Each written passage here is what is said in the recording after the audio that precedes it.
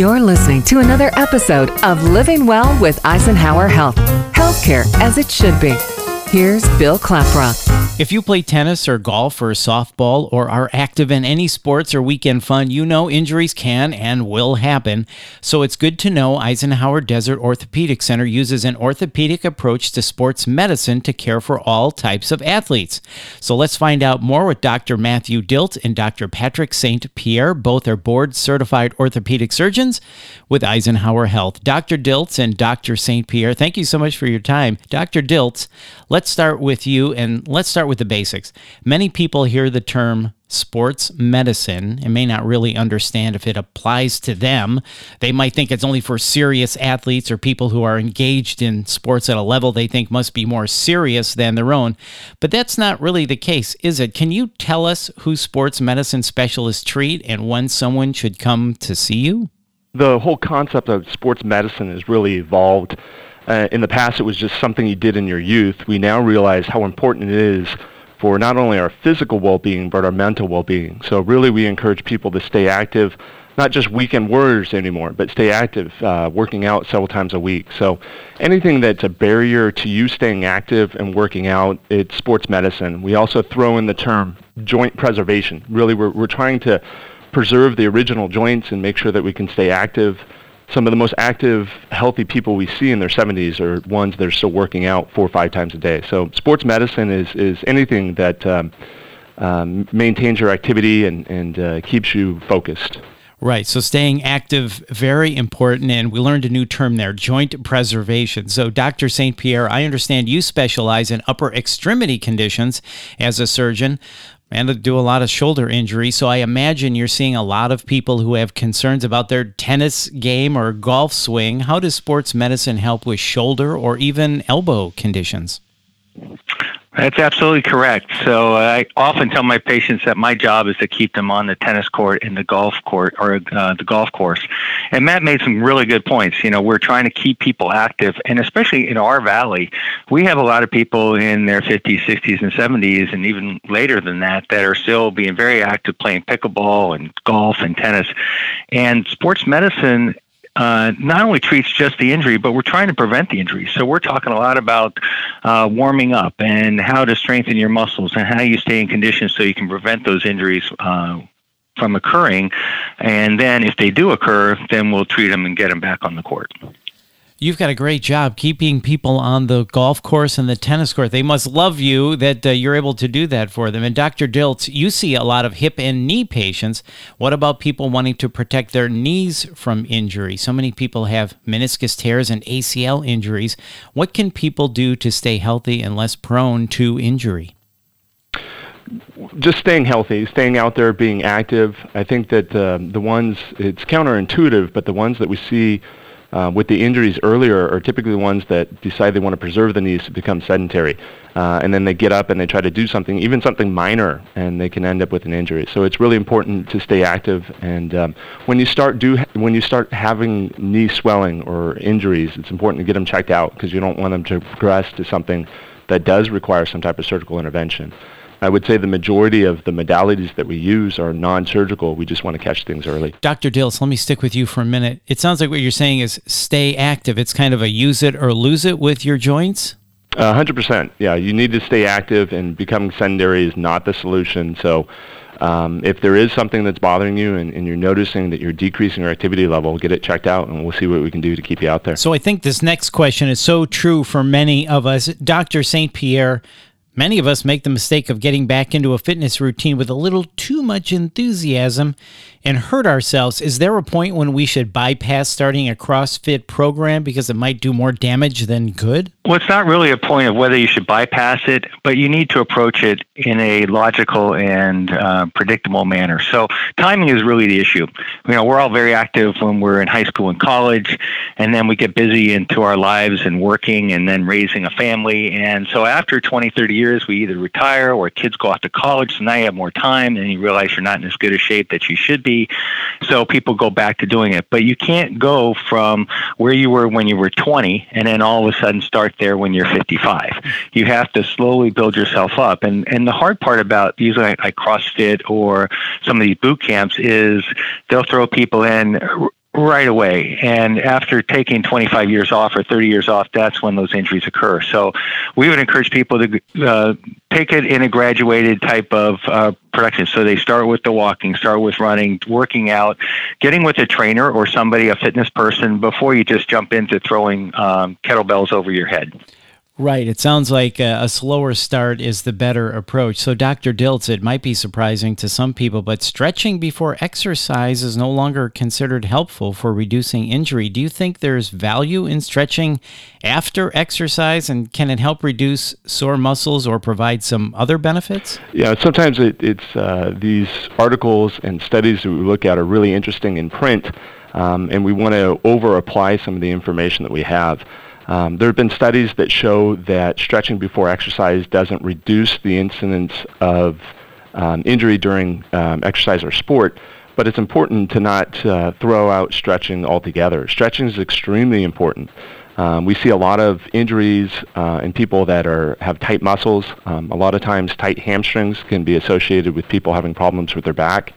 I think that exercise like yoga and Pilates are extremely important. So stretching before you go out there and play a soccer match might not decrease your injury on the soccer field, but that's not to say that stretching's not an important part of being healthy. So I think that stretching before, after, during exercise, and if you go watch tennis out here, the BNP, Pat St. Pierre has been the medical director for years, but part of their routine before they get out there is they get warmed up.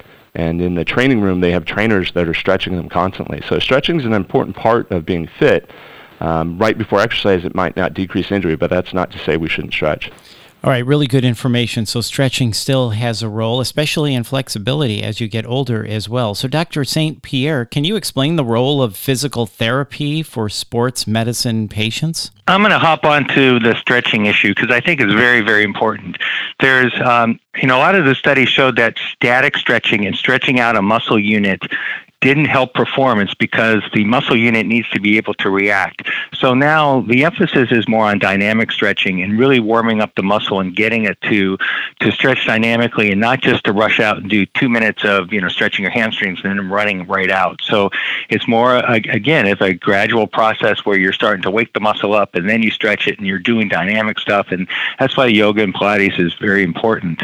And then physical therapy can also work into that as well because we use physical therapists and home physical therapy to help our patients because ultimately the therapist is going to help a patient who maybe has hurt their shoulder or their knee get them back up into condition. And then they're also going to talk about preconditioning exercises and things that we want to prevent injuries. So physical therapy is also very proactive and they're going to help our sports medicine patients keep away from the injuries after they've recovered from whatever that is. Yeah, really good information. So, Dr. Dilts, I understand that you provide medical services for many of the high school athletic programs in your area. What are the common sports injuries that you see in high school athletes, and are there any preventative measures students should take to try to avoid injury?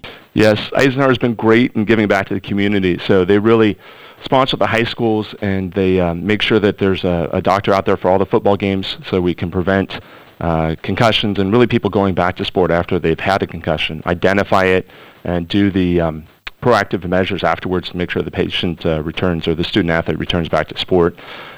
They also help us organize all the pre-participation physicals in the area, and that's an important part of screening and seeing if we do have an injury to catch it and make sure that we do everything to protect it and make sure it doesn't get worse. And some of the schools charge $20 or $30 a physical, and we'll do over 200 physicals, and all that money goes back to the sports programs at the school to really support it. We see lots of injuries in the high school athletes, but being able to identify them early is great. Having trainers at the high schools is great. I see a lot of ACL injuries, and it's good to identify those early because it makes the knee unstable, and that could lead to further injuries to the cartilage and meniscus. So I think that Eisenhower has been great in supporting identifying these injuries early and making sure they don't progress. Well, I could see where identifying injuries early would certainly have a benefit. So, Dr. St. Pierre, we're going to move up a little bit in age into more of my age range. What is your advice to middle-aged golfers or tennis players who are injured during play? We always have this, should I ice it? Should I heat it? Should I take ibuprofen, Advil, or naproxen, which is Aleve?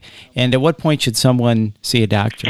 I think that's a very good question because it happens to all of us. There's no one who gets to be 90 years old without having injuries somewhere along the way. But the mnemonic RICE, which is rest, ice, compression, and elevation, is a good one, and it's still very valid today. So icing an acute injury is usually better because what heat does is heat brings increased blood flow, and by doing the increased blood flow, you get more swelling, and often in an acute injury, that's not a good thing. Now, heat can be very useful as someone's recovering from an injury, or if they've injured a muscle and you want to heat it, you want to loosen it up, you want to increase compliance so you can stretch and get back to doing everything. So there's a role for ice and heat in the treatment somewhere along the line.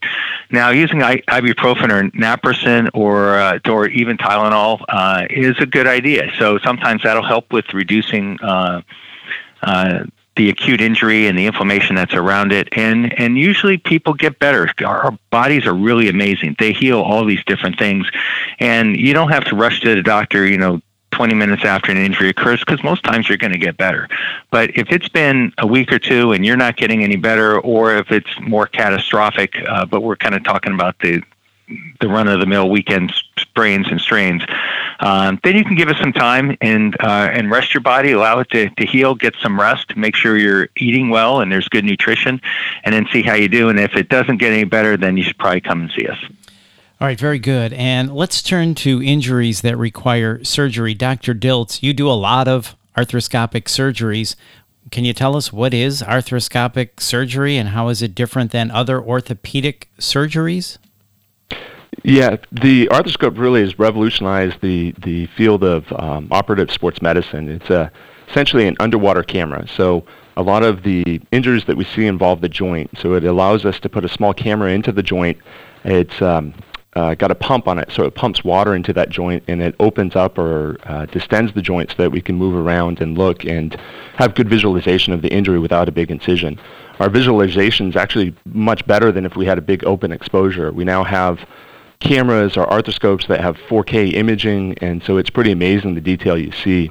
You have to remember a lot of the ways we're trying to identify the injury involves MRIs, and that's essentially a big magnet that pushes around water because there's a charge and you see water differentials. But looking at it with the camera really gives us an idea of the exact nature of the injury and gives us an opportunity to really treat it with small incisions, which leads to a much quicker recovery. Yeah, that's really good news, and a lot of people benefit from that. So, Dr. St. Pierre, I understand Eisenhower Desert Orthopedic Center has an interest in developing a biologics program. First off, can you tell us what that is, and then explain a little bit about what's in the market and your group's approach to responsibly exploring these options?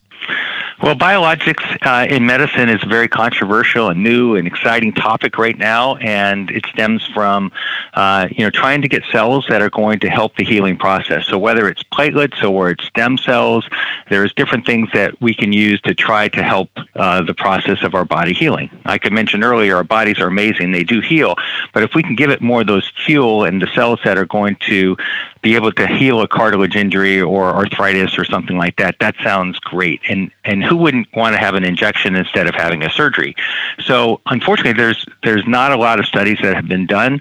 It's not approved by the FDA. There are people that are doing these injections and charging a lot of money and are not backing it up with science or being able to measure how well they work. So what we're trying to do at Desert Orthopedic Center is to develop a program where we're going to offer it to patients who have the right type of disease that may benefit from it. So we're not going to tell somebody with end-stage arthritis in their knee that a shot's going to help them, because it's not going to. So we want to get the right patients, and then we're going to follow them. So we're going to have a program that's going to be very detailed, that will follow them for their radiographic improvement, their clinical scores, and whether they can get back to doing something, so we can contribute to the advancement of this through a real scientific way of looking at it. Yeah, really interesting, in a space we should all watch. Dr. Dilts and Dr. St. Pierre, thank you for your time. To learn more about about sports medicine at Eisenhower Desert Orthopedic Center, or to get connected to a provider, call 760-773-4545 or visit eisenhowerhealth.org/EDOC. If you found this podcast helpful, please share it on your social channels. This is Living Well with Eisenhower Health. I'm Bill Klaproth. Thanks for listening.